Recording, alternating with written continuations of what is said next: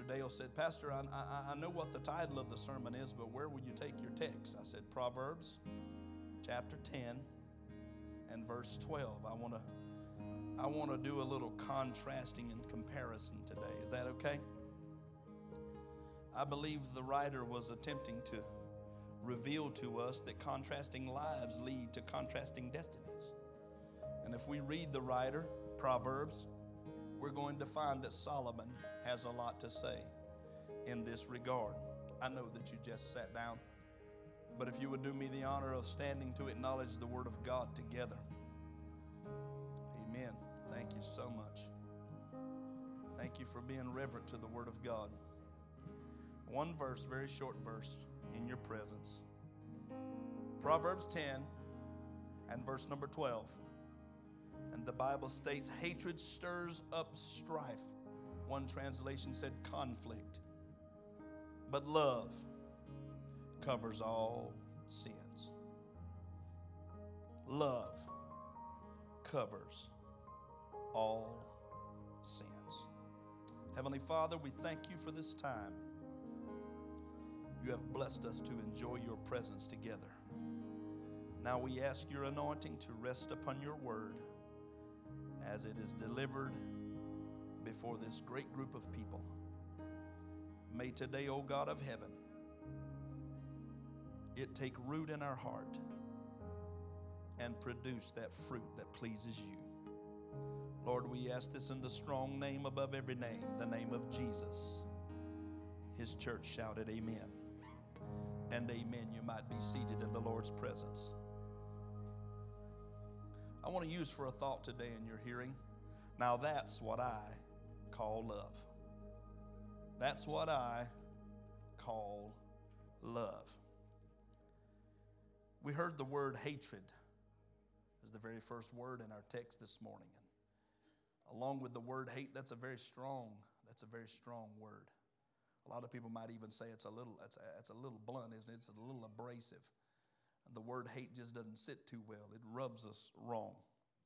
Well, let me tell you what hate is. Hate's a poison. That's what hate is. And it can produce nothing good. It only produces bitterness. And in time, bitterness eats away at our hearts and our minds, and it destroys us internally. We can't see it on the outside. We wear this facade or mask, and we appear to the world that everything's okay. But in reality, when bitterness takes root in our heart, it is a poison that eats away at us from the inside. But love, thank God, is the complete opposite. Hallelujah. Love permeates from within our being. It infuses us. Glory to God. And people will know, like they did with the disciples, that we've been with God because we have love one for another. Nelson Mandela, who was the first black president of South Africa from the years of 1994 through 1999. Do you know that he was only elected after he was in prison as a revolutionary of the apartheid? He was only elected president after he was in prison. And Nelson Mandela said this, and I quote, he's speaking about people. I quote, and if they can learn to hate, they can be taught to love. Isn't that very profound? He lived to be the ripe age of 95 before leaving this world.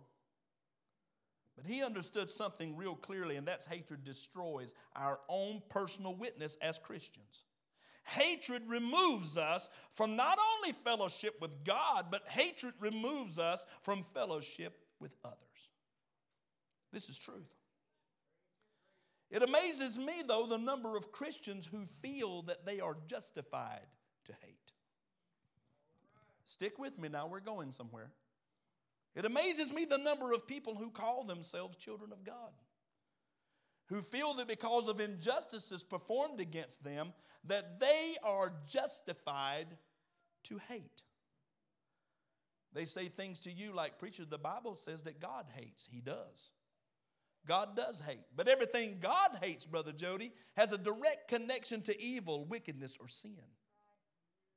God doesn't hate people. And it doesn't give us a reason to hate people. It doesn't matter what they've done to us. It doesn't make it justifiable for us to hate other humans. Now, I just look back over several years of my life here on the planet, and I can remember several known serial killers. Several known serial killers that were right here in America in my lifetime. Now, one might say, Brother Harold, in their heart, well, certainly the victims of those murdered individuals are justified in the hatred of the person who murdered them. But that's not what the Bible teaches. Am I right? That's not what the Bible teaches. Anybody remember Jeffrey Dahmer? Jeffrey Dahmer was from Milwaukee, Wisconsin. Doing a little research tells us that he killed his first person at 18 years of age. 18 years old. He started murdering young people. Most of them young men of color. It's pretty amazing to me that this guy had a vat of acid, and this is how he disposed of bodies in his Milwaukee, Wisconsin home. Well, we know that he was ultimately convicted, and we know that he died while in prison. He was killed while in prison. Serial killer. How about Ted Bundy? Anybody remember Ted Bundy? This guy confessed to killing at least 30 women from 1973 to 1978. Most of them were college-age women in the states of California, Oregon, Washington, Idaho, Colorado, Utah, and eventually Florida. He was killed via the electric chair in 1989. Here's a not-so-famous name that many of you won't notice. Pedro Lopez. Pedro Lopez is linked to over 300 murders in Colombia, Ecuador, and Peru. You know what he got? Less than 20 years in prison. Less than 20 years in prison. Well, why was he released? Good behavior. Killed over 300 people, but was released on good behavior. No, this is the shocker. You thought that was a shocker. This is the shocker. Nobody knows where he is today. So one of the most notorious serial killers in the history of the world is currently, possibly, on the loose. No one knowing his whereabouts. He is known as the monster of the Andes. 300 murders. We might say, I would certainly believe that the victims of those persons would have a justifiable reason to hate this guy, but it's not what the Bible says. I remember clearly John Wayne Gacy. This person had an outstanding personality. He would even dress up as a clown at birthday parties. But one thing he wasn't was a clown. There was nothing funny about the people that he murdered and buried in a 4-foot crawl space under his home. John Wayne Gacy. Most people thought he was just an average construction worker, but they found the remains of over 30 bodies in a 4-foot crawl space. Is that amazing? Then in London, England, Dr. Harold Shipman, also known as Dr. Death, killed close to 250 people, mostly elderly women, between 1972 and 1998. He was convicted in the year of 2000 before ultimately in 2004 he took his own life in prison. Dr. Death. You know how he was caught? He somehow masterminded a scheme that one of his victims make him the beneficiary of their estate. Somebody said this looks suspicious, merits further investigation. then it unveiled the trail of the hundreds of murders this guy committed. But I want to ask you a question. Is it the person that we as believers should hate? Or is it the evil? Is it the person? Or is it the evil? Well, here's what the Bible teaches us. The Bible, the Word of God, teaches us to hate evil, but not the evildoer. Hate the evil. Who do we know is the mastermind behind every evil act in the world? Satan.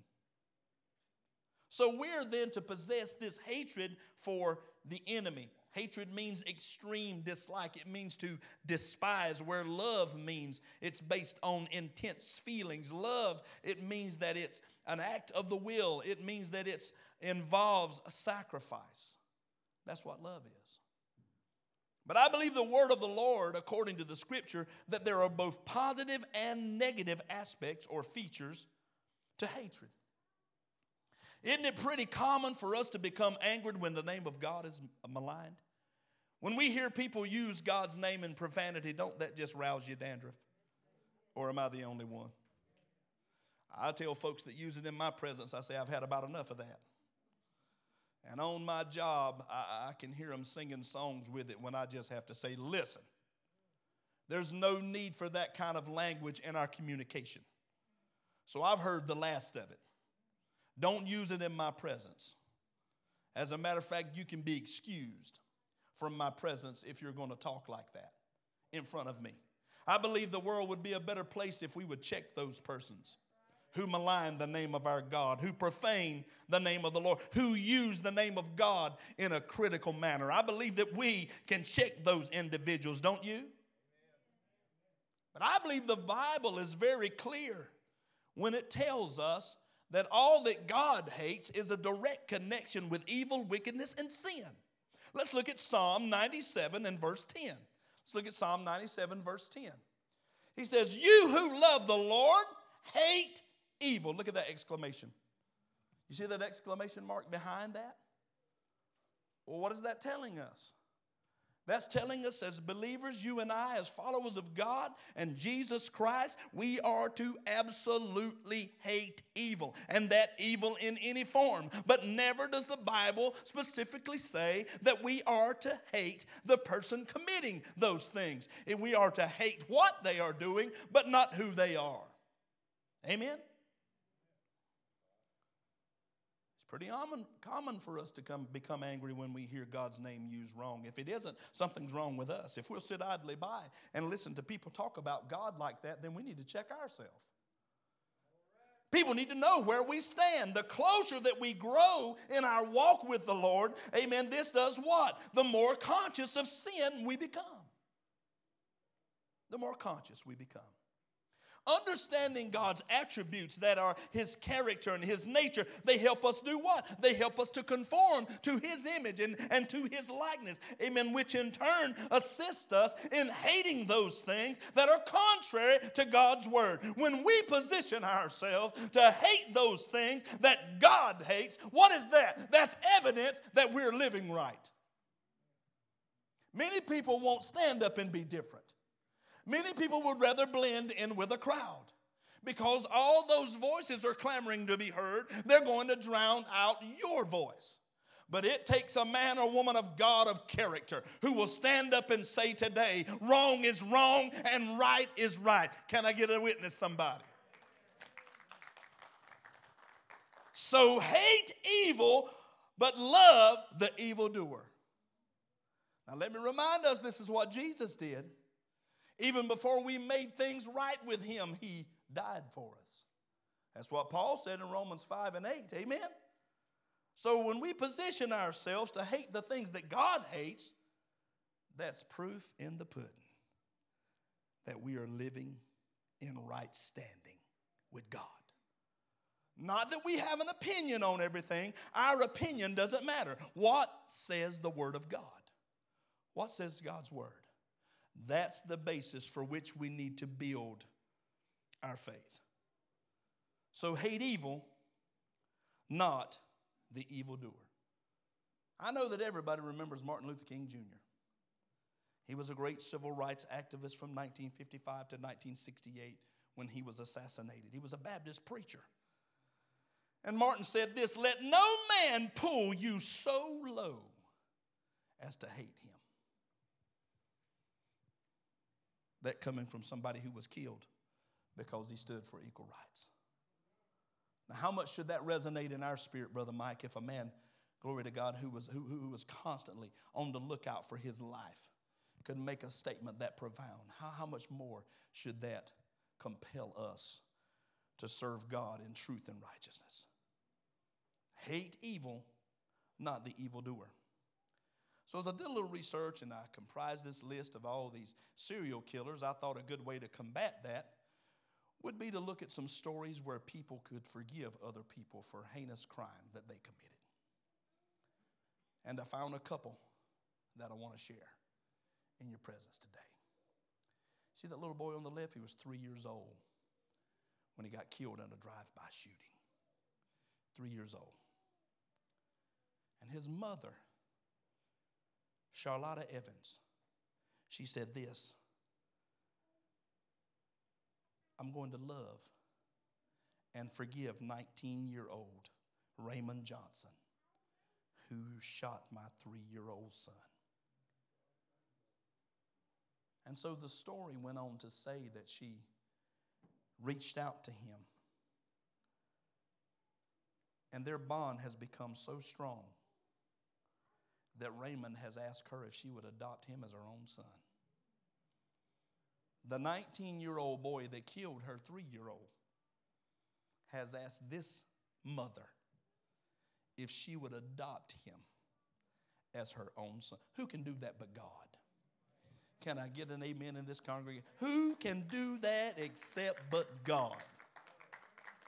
I saw a telephone conversation between them. And Brother Harold, when he answered the phone, she called him son. Now, nobody can love that way but God.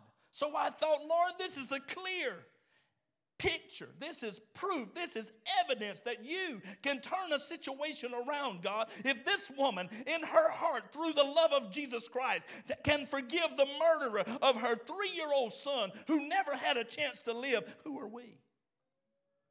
When people have committed wicked, horrible, heinous things against us. I'll tell you why we find it so challenging is because we're vindictive by nature. We want to get back at who got at us. Pastor, you preaching now. I heard a lady say one day, "You walking deep now." You walking deep now, Pastor. It's because that's our old sin nature. But Brother Greg, what happens to our sin nature when we come to Jesus Christ? We put it down to pick up a new nature. Glory to God. And this can only be possible in the love of Jesus Christ. I said in the series that there are many different words interchangeable in both the Hebrew and the Greek language for the word love. But there's one love you don't fall into overnight. There's one love that don't happen at first sight. What love is that? That's agape love. That's that selfless, unconditional love that only comes from knowing God. That's the only way. How else could this mother do this? Then I looked, and the lady on the right, her name is Lisa D. Daniels. And she started the Darren B. Easterly Center for Restorative Practices after her son was murdered. Her son was murdered. This woman said, "I'm going to seek God for peace and forgiveness." You know what happened in between the time that the murder of her son was brought to trial? She even pleaded with the judge for a more lenient sentence. I'm here to tell you today at Harvest Church, it's only God that could do that in the life of a person. Because by nature, we would want justice for what had been done to the people that we love. Now, I want to tell you that's what I call love. That's what I call love. I've heard Christian people say things like, "Oh, I got to love people to get to heaven. I've been called everything but a child of God." But did you still love them? Some of us have even echoed those same words. It took everything I had. I called everything but a child of God. I heard some of you say I was cussed up one side and down the other. You ever heard a pastor say you're not what people call you? You're only what you answer to? Anybody ever heard that? I heard somebody laughing. It's pretty difficult to tell who you are under those masks, but let me help you with something right here. That kind of love only comes through Jesus Christ. You can't love like that outside of him. You can't love like that in yourself. I don't care how sweet, pretty, and whatever you think you are. You cannot. It's impossible. It's impossible. It only comes through the love of God and his Son, Jesus Christ.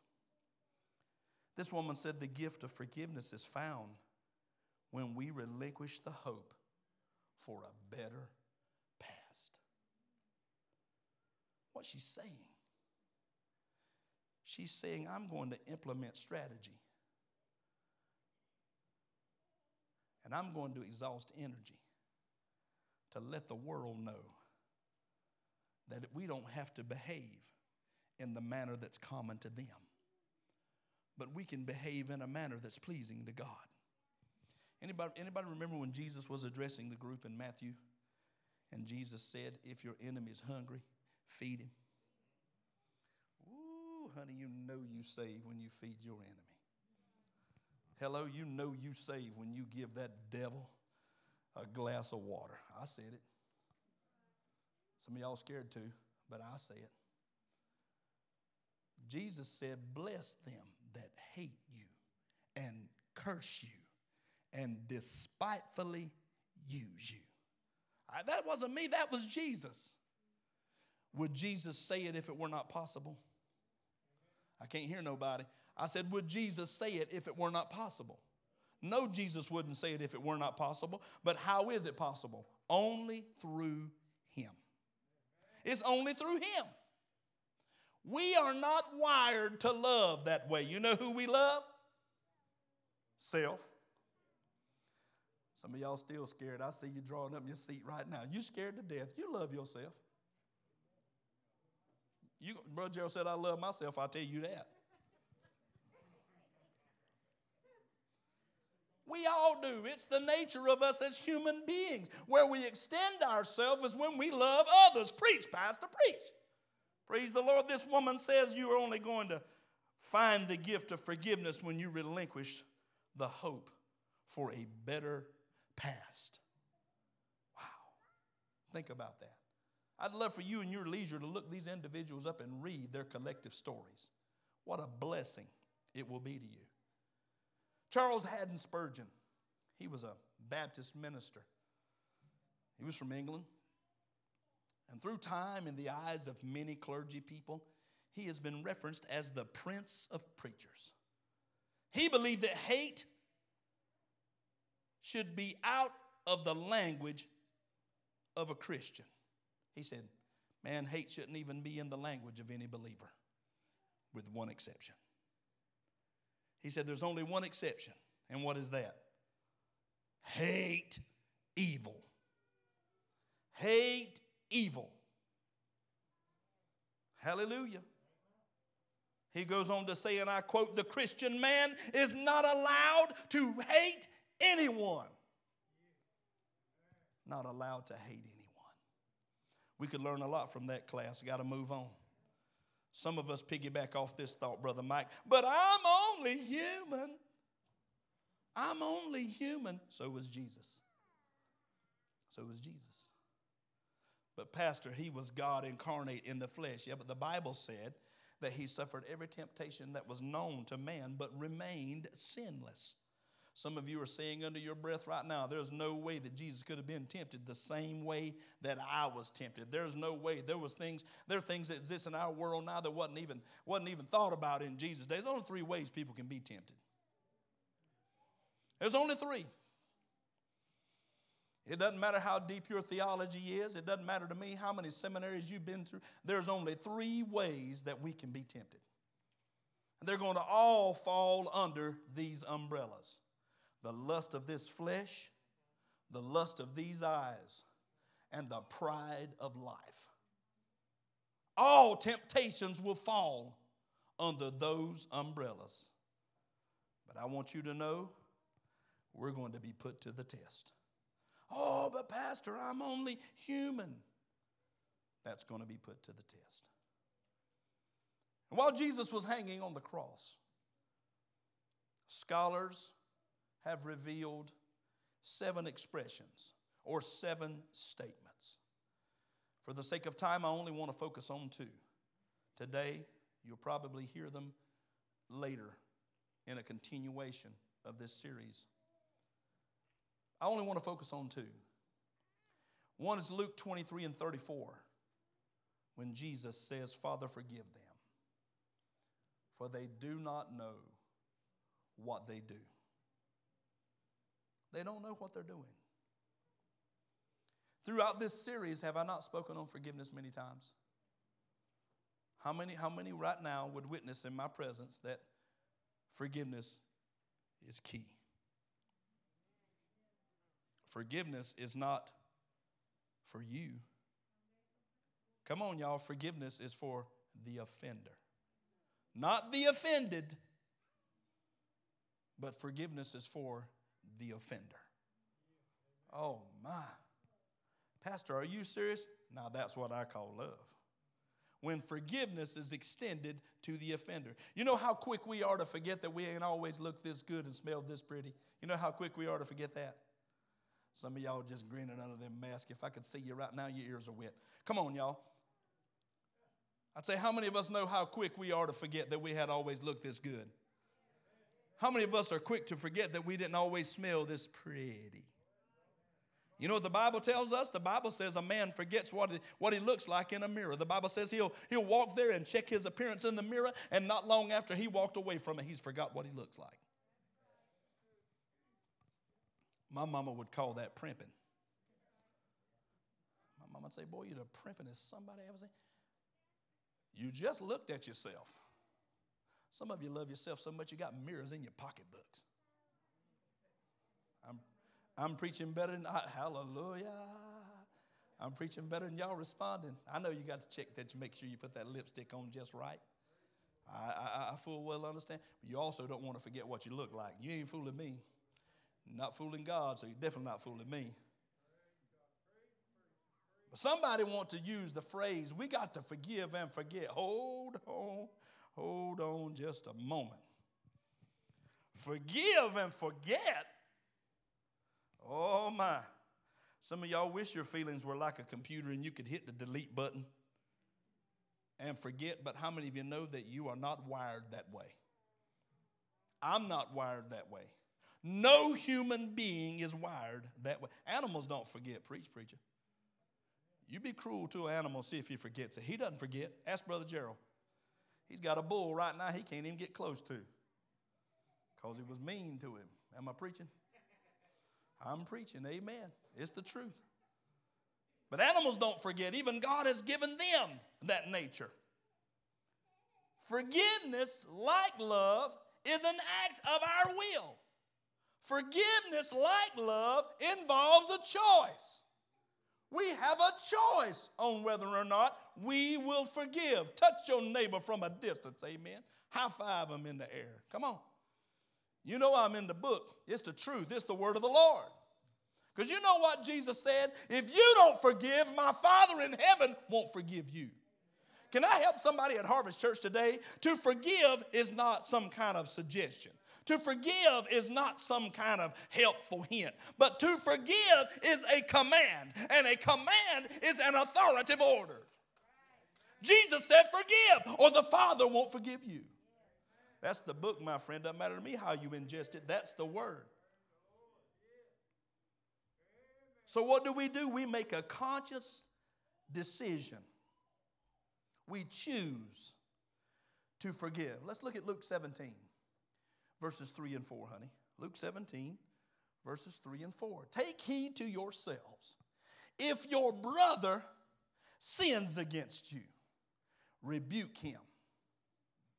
And if he repents, some of us right ready to rebuke. Oh, Lord. Pastor, no, you didn't go there. Yes, I did.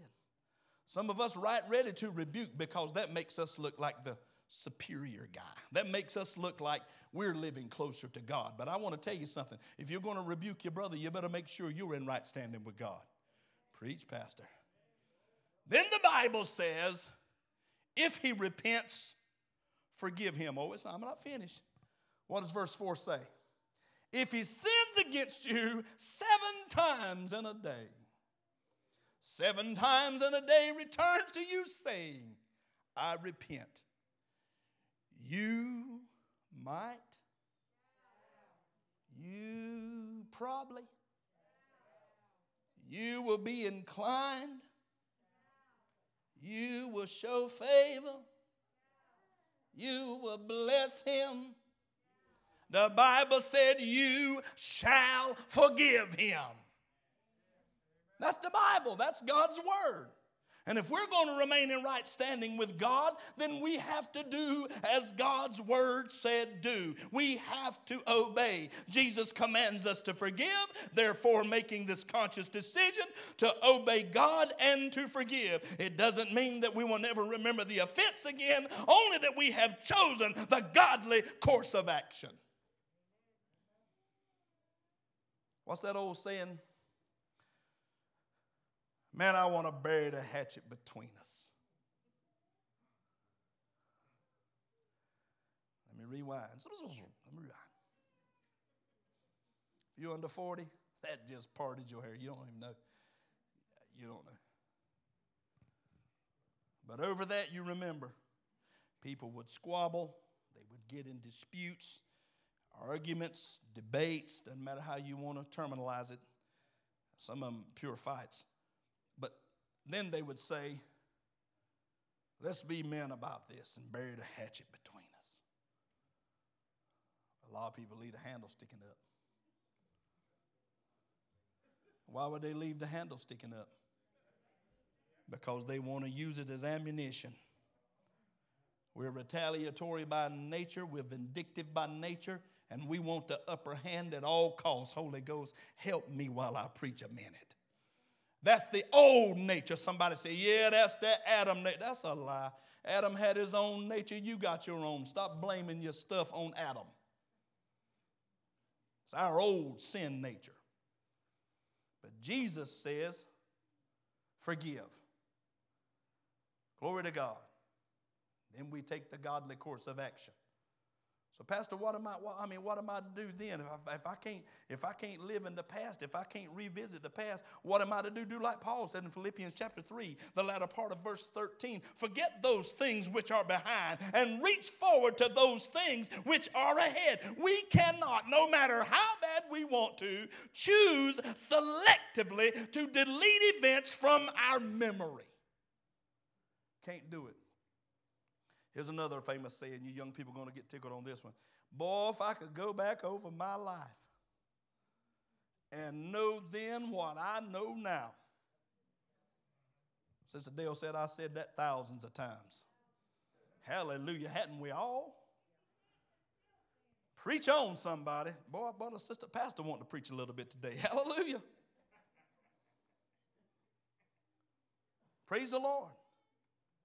Then somebody wants to hop on this bandwagon. Pastor, the Bible said as far as the east is from the west, so far hath the Lord removed our transgressions from us. Psalm 103 and 12. Is there any truth to the absolute truth? Amen. How about Micah chapter number 7 and verse number 19, when the Bible tells us this: he will again have compassion on us, and glory to God, will subdue our iniquities and will cast all our sins into the depths of the sea. Somebody said, preacher, the Bible said God will get rid of our sin and he would never remember them no more. That's not what the Bible said. No more than the Bible said at the end of time, you wouldn't tell one season from another. That's not what the Bible said. The Bible said as long as the earth remains, there will be seed time and harvest. Preach, pastor. Is that all right? Hallelujah. What the Bible did say, some people just add to what the Bible said. You heard all your life cleanliness is next to godliness. Where's that at in the Bible? It's not. It's not in the Bible. So believe you me, never does the Bible say that God forgives and forgets. Never. because I want to help you understand something about God. In spite of all this, God is still omniscient. He is still all-knowing. Were he not, he couldn't tell the writer to pen Romans 6:23. For the wages of sin is death, but the gift of God is eternal life through Jesus Christ our Lord. God is fully capable of remembering. He just chooses not to. Wouldn't we be blessed if we could be like God? Oh, we would be blessed if we could be like God. But I'll tell you what true repentance does. True repentance results in a change of actions, a change of behavior, touch somebody, a change of attitude. If none of those things were altered after we came to know Jesus Christ, then there was no change. Somebody said, I cussed all my life. It's going to take a minute for me to quit. So when the Lord saved me, I might let one slip once in a while. That's what I heard people say. I heard a brother say one time the Lord saved me, but now he didn't save my knife. He didn't save my pocket knife. I said, what? I said, what? What this guy was simply saying was if anger roused up in him, if he got upset, he just might pull a knife on you. And what you think my response to that was? You need to go back and get redone. My response with that is you need a mulligan. You need a do-over. Because 2 Corinthians 5 and 17 said, therefore if any man be in Christ, he is a new creature. If Jesus fully entered in, there's some stuff had to move. Oh, God. Woo, glory, hallelujah. There's some stuff had to move out. Now, that's what I call love. That's what I call love. The second phrase or expression that Jesus used on the cross was that of Matthew 27 and 46. Matthew 27, 46. And the Bible says about the ninth hour, Jesus cried out with a loud voice, saying, Eli, Eli, lama sabachthani. That is, my God, why have you forsaken me? That's what I call love. That's what I call love. You say, Pastor, I don't understand. It's difficult to understand. Jesus was innocent. Jesus was the matchless Lamb of God. Jesus was without blemish. He knew no sin. I don't understand. He was approved of God. Well, check this. Jesus' crucifixion was the manifestation of God's hatred for sin, period. Jesus' crucifixion clearly revealed to the world God's hatred for sin. I don't know if I'm tracking with you or not, Pastor. I don't know if I'm moving along with you or not. 2 Corinthians 5:21, the Bible says what? The Bible tells us, for he made him who knew no sin to be sin for us, that we might become the righteousness of God in him. Galatians 3:13 said, cursed is everyone who dies on a tree. Was Jesus not nailed to the old rugged cross? He became a curse for the cursed. Somebody ought to raise your hand and glorify him in this place. Now that's what I call love. Stand with me all over this building. All over the building. That's what I call love.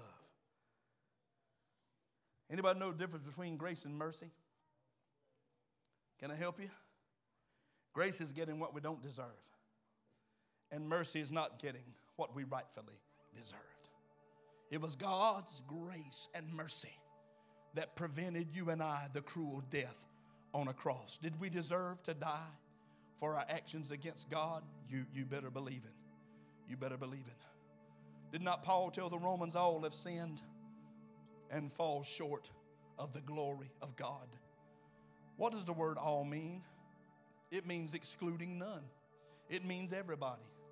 And everyone in this room were guilty of sin in the worst degree. But he loved us. Hallelujah. He loved us. Well, Pastor, what did I get that I didn't deserve? Acceptance in the Lord. You gained an acceptance in God. You gained eternal life through Jesus Christ. Now that's what I call love. I want to leave this on your hearts. Not only are we to love in word, but we're to love in deed. Got that? Not only are we to love in word, we are to love in deed. A deed is something that's done, something that's performed, something that's accomplished. So you and I, aside from the work of God and the redemptive work of Christ on the cross, we didn't even know what love was. Is that safe to say? Until he came along, we didn't know what love was. And as I say to all the candidates for counseling who want to be married, until you know the Lord, you don't know love. You don't. It's impossible. Because he uses the writer to tell us that God is love. Praise the Lord. So in a recent article in crosswalk.com, you can go home, you can pull this up. In a recent article, crosswalk.com, there was a young lady whose name is April Modal. She's actually a pastor's wife. She's a graduate of Southern California Seminary, and she was a contributor to this article that I recently stumbled across. 10 habits to better love one another. 10 habits to better love one another. For the sake of time, I won't go over them all. You can go home, you can pull up crosswalk.com, and you can pull up this article where she assists us in offering helpful information. Because it's not only God's desire that we love in word, it's God's desire that we love in deed. He tells us this in 1 John 3:18, my little children, let us not love in word or in tongue, but in deed and in truth. If you don't remember anything else about love, remember this. It always involves a sacrifice. Love always involves a sacrifice. Remember this. Christ proved his love in the most costly of ways. Is that true, saint of God? Is that truth? That's truth if truth has ever been told. He gave his life to prove his love for each of us. Amen. An Indian writer and screenwriter by the name of Anmol Adore, he wrote this: relationships don't last because of the good times. They last because the hard times were handled with love and care. With love and care. So be delicate with each other during difficult times. This is how we rise to the top as the people of God. That's what I call love. We went to the extreme today to prove we love you. Not only in the delivery of this message, but our ushers have something that they'd like to give you today as an expression of our love for you on this very special Valentine's Day. So as you're exiting, take one home with you. Let it serve as a reminder. And it's just a little symbol of how much we love you here at Harvest Church. Praise the Lord. Now give the Lord a hand of praise, would you? I see the ushers are already in place. Sister Oxendine is coming now to dismiss you. Be safe as humanly possible until next time. We love you, is our prayer.